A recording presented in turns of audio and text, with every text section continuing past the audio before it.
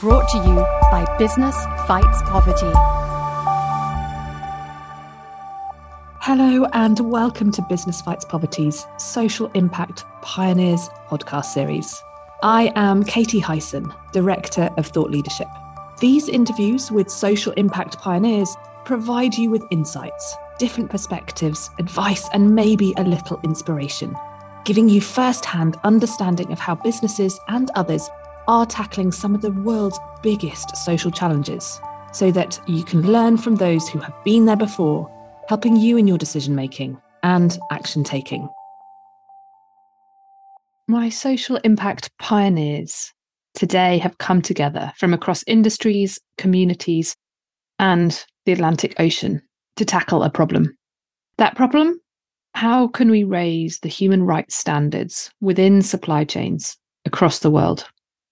Or flipped around, how can businesses better engage and support their suppliers to adhere to human rights laws, conventions, and best practice, from eliminating modern slavery to ensuring no children are working in supply chains? Meet Sue Maslow, Patrick Miller, and Olivia Wyndham-Stewart.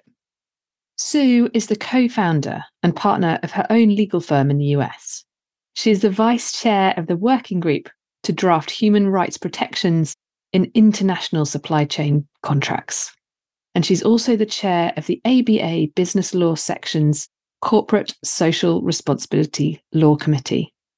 Patrick is the founding attorney of Impact Advocates, focusing on international commercial dispute resolution through arbitration, mediation, and litigation. Whilst Olivia is a business and human rights specialist, working across a number of organisations to embed labour rights into business, and she is based in the UK.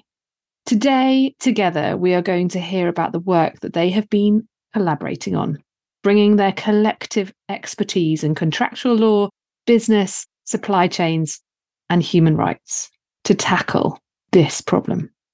Sue, Patrick, Olivia, welcome. Thank you so much, Katie. It's wonderful to be with Business Fights Poverty. We're excited. Thank you. And for everybody listening, that was Sue. And Sue, I'm going to ask you our first question today. You're all part of the Responsible Contracting Project, which is a project that has emerged from an American Bar Association working group. Can you share what this is and also why it's important to the wider world?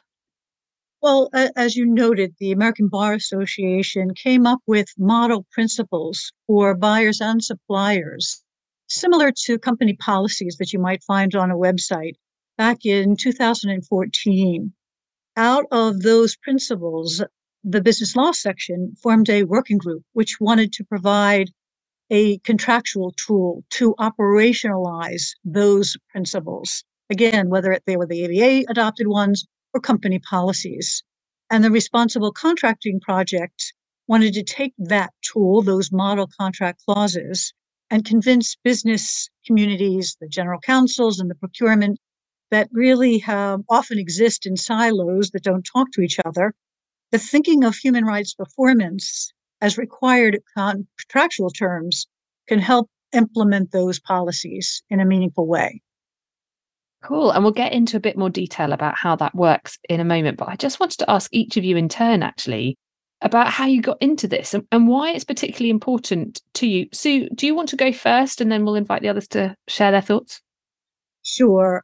For me, actually, it was a realization that the phrase ready, aim, fire was not utilized at all by the ABA or even corporations with respect to human rights abuses. Instead, they sort of took a backwards perspective, fire, aim, ready. So the human rights abuses were identified as a problem that needed fixing. And there was this effort to address it with policies or what they call soft law and aim at the bad corporations for their abuses without ever analyzing whether or not the companies were even ready to really meaningfully address the problem that often existed, thousands of miles away in different countries that may not have even held human rights abuse as illegal activities. So there was that, and there was also the realization that commercial law contracts really were not modified in a way that could address soccer balls, for instance, that are beautiful, that are black and white and bounce appropriately and all the stitches are in place, but that are made by children. So, as a practicing lawyer, after drafting contracts for over 40 years, I thought that there was a need to define goods that were tainted by forced labor or child labor as nonconforming or defective under existing provisions like the Uniform Commercial Code or what they called the CISG in Europe. Cool. And Olivia, what about yourself? Hi, Katie. Thanks for having us also from me. I came into this project in 2020, so a couple of years ago now, and I come from a slightly different perspective to Sue, and I guess also from Patrick, in that I'm not a lawyer. I'm a business and human rights specialist, and I really came to this because I spent many years working in production countries, going in and out of factories, talking to suppliers, talking to manufacturing associations, and trying to really identify and remediate human rights abuses that were found on either a micro scale or a kind of macro scale. And what I found time and time again is that we were meeting these tensions with the commercial practices found in the supply chain. And I would often hear suppliers say to me, my customers are asking for this, they're asking for that on a human rights basis. That you should see these contracts, you should see these conditions under which we're trying to work. There are too many tensions in this process for us to be able to realize the things that are being asked of us. So when I was put in touch with Sarah Dadouche, who is another colleague of ours on this project working at Rutgers Law School, I was really, really passionate about coming into the group and thinking about how we could bring together the different communities, the human rights practitioners, the suppliers, the firms, the legal teams, to really kind of, iron out some of these tensions and think about how contracts can be better designed to support better human rights outcomes in company supply chains. So I think it's essentially, I've always thought it's very important to pay attention to the legal life of the company. And this project has allowed us to come together and to do that. So from my point of view, it's been a very exciting adventure. Exciting adventure and hopefully kind of real impact to be made as well, lasting. Patrick, I wanted to bring you in too. I mean, what's sort of brought you to this table, so to speak? Hi, Katie. And again, thanks for having us, of course. We really appreciate the work you're doing at Business Fights Poverty. So I spent the first about 10 years of my career working at large international law firms, mainly focusing on resolving international commercial disputes, primarily through international arbitration. This was mainly working with traditional companies. I'd also been very much interested in kind of responsible globalization, responsible business conduct, and I'd done some advisory work for some smaller startup companies on how they might establish responsible supply chains, for instance, get issues related to cobalt or issues related to forced labor. But I'd never really honed in on it until I was able to start my own firm just before the pandemic. Now, of course, that wasn't exactly the best timing to start your own entrepreneurial venture, but it did give me the opportunity to think through how I wanted my own firm to grow. And a key plank that I wanted my firm to have was to work with social businesses, impact companies, impact investments, B Corps, things of that. So that allowed me to really hone in on responsible business practices. And given my background in international commercial issues, it was kind of natural for me to gravitate towards these supply chain issues, responsible supply chain issues. And so I became introduced to the working group just through researching their model contract clauses. And I reached out to the working group in 2021 and was just really happy with what I saw. One thing I can say this about them, they probably wouldn't say this about themselves, but the leaders of the working group have all been focused on how they can make the most impact, how they can really help businesses implement these clauses and implement better practices, rather than, say, getting as many white papers as possible published or getting as many speaking slots as they can. They're really a group of pragmatic lawyers that balance their careers in business and their understanding of what's feasible in a business context with what's desirable from a stakeholder rights perspective. And so I share those beliefs and those goals. So it was natural for me to work with them. And then over the course of the past few years, not only has it been the responsible businesses who are these social businesses who are interested in incorporating more responsible supply chain practices, it's become a necessity for traditional companies given the regulatory posture that's been evolving and increasing. And I think we can talk about that a bit further going forward, but it's just been a really interesting period. Interesting indeed. And Patrick, goodness, what a roller coaster you've had over the last few years. So we have the perfect setup here with Sue, Olivia, Patrick, you bringing each of your different lenses, I guess, to this challenge. You just talked, Patrick, about the how to implement being so important for the working group. Sue, I wanted to bring you back in at this point. Could you run us through the practical procedures? So from a business perspective, what steps should or could a company and their decision makers take as positive action towards human rights and supply chains? And how can the model contract clauses play a role in that journey? I'd be happy to run through that for our audience. I'm going to go back to the ready, aim, fire analogy. And I think that the model contract clauses set up a process where there is pre-contractual human rights due diligence in the actual selection of suppliers. So if we look at the specs for a product and we say it's got to be 5 inches long and it's got to be an inch wide and it's got to be made of certain materials, so too should the human rights objectives of both parties, the buyer and the supplier. So in that human rights due diligence selection of suppliers, the company has to ask, does my supplier have the resources to perform my human rights policies? And then once the contract is signed and these suppliers are chosen, there's ongoing human rights due diligence under the model contract clauses and reporting requirements so that both parties are focused throughout the term of the relationship. Again, just as they would for other specs that address the product requirements. I'm a big believer in inspect what you expect. So I'm going to repeat that because I'm not sure I said it clearly enough, but you must inspect what you expect. And again, that's, to me, it's the same as any other product specification. It is a expectation that's very clear from the very beginning with the involvement of general counsel, the compliance, and the procurement people all working together to accomplish that goal. That's what I think a business has to do to see positive action towards human rights performance. Now, see, that makes lots of very sort of sensible sense, but I was just wondering, why should a business bother to do this? Like, why should they pay attention? Patrick, bring you in. You mentioned earlier on around the sort of shift between sort of responsible and social businesses sort of thinking about this to almost mainstream, more traditional companies. From your experience, how and why should businesses bother to invest in this kind of activity? Yes, thanks for that question. And I think we can, especially for this audience, I think we can put aside the ethical reasons why they would want to do so, and obviously the reputational reasons why they might want to do so.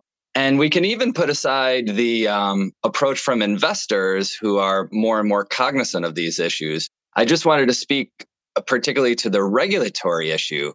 So I spend plenty of time speaking to social businesses where I'm preaching to the choir in a manner of speaking. But I also speak to traditional companies and lawyers who advise those traditional companies about the evolving regulatory approach that developed country governments are taking to these issues. I'm writing an article right now which effectively says that international lawyers can be forgiven for believing that issues related to human rights and supply chains are only voluntary because for so many years, they've only been the subject of voluntary international pronouncements. But over the past few years, national governments have been creating hard law around these issues. So you have the UK Modern Slavery Act, the German Due Diligence Act, the French Duty of Vigilance.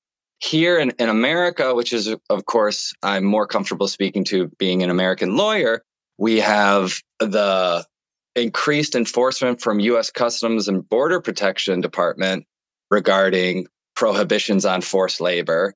The U.S. has effectively had a ban against forced labor for nearly 100 years, but only recently has the U.S. CBP vigorously enforced that prohibition. And now you see that coming to a crest in the form of the Uyghur Forced Labor Prevention Act, which effectively prohibits goods that have a nexus to Uyghur labor or the Xinjiang region of China from importation into the U.S. And now you also see the EU has proposed a due diligence scheme whereby companies that are subject to that act will be required to perform human rights due diligence. They've also very recently proposed a ban on forced labor, which will also have implications for companies and how they structure their supply chains. So you can see that the approach that governments are taking has become increasingly more serious in requiring companies to take steps to eliminate this from their supply chains. And I just want to say that governments are cognizant of how feasible it is for these companies to do this. They're cognizant that no company has full control or full visibility over its supply chain. But the approach in the regulatory community is that companies need to take at least the first steps to identify and remedy the risks in their supply chain of contributing to human rights abuses. It makes so much sense. And it seems such a sort of simple sort of solution that Sue's laid out for us. Olivia, from your perspective, I mean, you've been in businesses and trying to talk about that sort of human rights element and working deeply with them.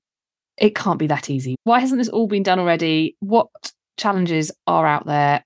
And if were advising somebody who's a decision maker within a business, what should they look out for to sort of, smooth the path and try and make it work effectively?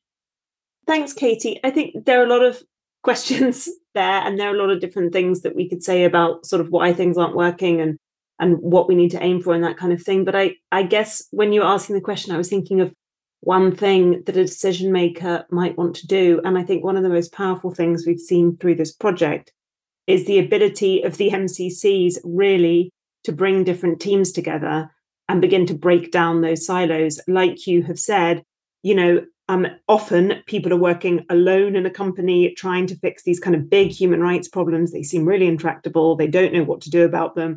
They know they need to produce some sort of compelling policies and commit to really good standards because, of course, they want to. But it can be very hard to actually realize those, especially on your own, because to ensure that you are achieving good human rights standards, you need everybody in. You need the ethical team in. You need the legal team in. You need procurement in. You've really got to get everyone together. And I think one of the things we have found most exciting is the ability of these clauses to get everybody sitting down and thinking about what responsibilities lie with each of the different teams to make this happen. Because often the very good intentions of one team may be completely inadvertently undermined by the good intentions of another team. And what is one team's good intention can turn into another team's unfortunate outcome. So I think that's one of the things we really want to do with this project. And I have to say, from my personal experience, I completely know what you're talking about. And I suspect a few people who are also listening to this might be nodding along vigorously. We all know we've got to work better together, but oh goodness, it's hard. And sometimes you just want to get it done, and involving more people is just, it's hard, but it takes time. So, Olivia, if somebody wanted to get involved or indeed reach out to you for some support and help, how might they be able to do that? But also, what advice would you have to them in order to kind of get that support? Well, we are always looking for people that are interested in our topic and want to get involved. The ACC, the Association of Corporate Counsel, will have at its annual meeting Professor David Snyder, who came up with the idea of creating model contract clauses, at their meeting in October. And certainly if they attend that meeting, they could approach him. There are several places on the American Bar Association website where you can find the model contract clauses and contact information for, I know myself and David, and I believe Olivia and Sarah at this point as well. Not sure if Patrick's listed there yet, as he should be. And then there's also just involvement in the business law section corporate social responsibility law committee, which is one of the committees that is working with the working group on a regular basis now that the clauses are out there to get the word out. So we're happy for volunteers, we're happy for input, we're happy for criticism, quite frankly. That's one of the things that made version 2, after the publication of version 1, as meaningful as it is, was the idea of taking criticism from actually Olivia and Sarah and turning it into a better model clauses. So please do get involved and reach out, and we'll return that solicitation. That's for sure. Yeah, I think that's right. I mean, this group, as you heard at the beginning, has come together quite organically in some ways, and it's been definitely enriched by people's different perspectives and different experiences. So we are always very happy to kind of bring people into the fold. We'll soon be launching, it's not up yet, and I unfortunately doubt it will be up by the time this podcast goes out, but we will be launching the Responsible Contracting Project website, and that will have so many different ways that you can get in touch with us. But in the meantime, as Sue says, our contact information is out there and our LinkedIn and everything else. So if you're interested, if you're in a company and you want to work with us, if you want to contribute, please do get in touch with us, because we'd be really excited to partner and collaborate and think about what we can do together. Oh, thank you both. And for anybody listening, I'll make sure I put the links to those into the words that sit alongside the podcast. And hopefully when that responsible contracting website is up and live, I'll update the words so you'll be able to see it. And great advice. I love the idea that the constructive feedback, criticism, as you call it, Sue, constructive feedback, help reshape the sort of new iteration. And I'm sure as the world continues emerging and evolving, that will continue happening. So everybody lean in. We've got to do this together. Which leads to my final question to each of you. What's next? I mean, where do you see this going, and where does your work take you as part of this? Olivia, can I reach out to you first? Where's next for you? Sure. Yeah. I mean, I'll just kind of lead on from my previous comment, which is that we're moving into this slightly bigger phase, which is where we are launching this into the Responsible Contracting Project. And that will have its own sort of self-contained website. It will have information, podcasts, media articles, this kind of thing.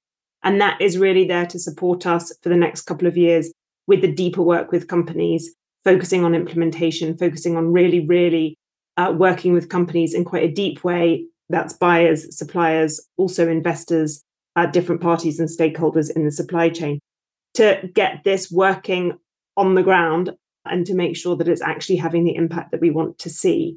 And as we do that work, we will be looking at thinking about reviewing, improving, integrating feedback, and trying to really understand how these are affecting conditions for workers themselves in the production sites that concern our collaborations. So that's really what we're going to be doing for the next couple of years. So as again, like the previous comment, we do encourage everyone to get involved. So please do get in touch. And Sue, Patrick, I don't know if you would like to add to that or add anything about your personal ventures for the next couple of years.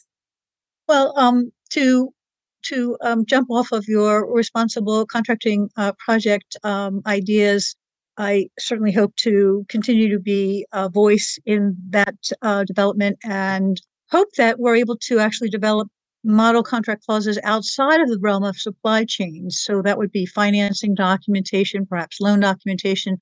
There's no end to the number of contracts, any lawyer will tell you, that could use terms and conditions that might relate to human rights protections. In addition, I am chair of the Corporate Social Responsibility Law Committee within the business law section of the ABA, and hope that we can encourage, through a proposed national action plan for responsible business conduct, to include model contract clauses in, again, many different contexts as part of the expectation out of the State Department and similar places, whether it's Customs and Borders Protection and the guidance that they provide for importers. There's just no end to where we could be bothersome in a positive way. I like the idea of being bothersome in a positive way. And Patrick, that leaves you to close out the conversation. Where's next for you, sir? Well, personally, it might be a bit more exciting. I have a 4-year-old and a 6-year-old, so there's going to be a lot of soccer games and things, and taekwondo meets in my immediate future. So I'm looking forward to that. And in the professional context, my main legal work still involves resolving international commercial disputes or domestic commercial disputes with businesses, mainly through arbitration. So I'm still taking on a lot of that work. Some of my clients have been social impact companies, which has been really incredible experience. And I'm also working, helping traditional companies resolve their disputes. So that's a lot of my day to day. But more and more, I find myself spending time advising companies on the regulatory environment with respect to their business and human rights obligations, helping them establish frameworks to implement their obligations within an environment that's feasible given their various constraints. I'm able to balance the two kind of competing interests relatively well, or at least I hope so. And that's proven very, very helpful.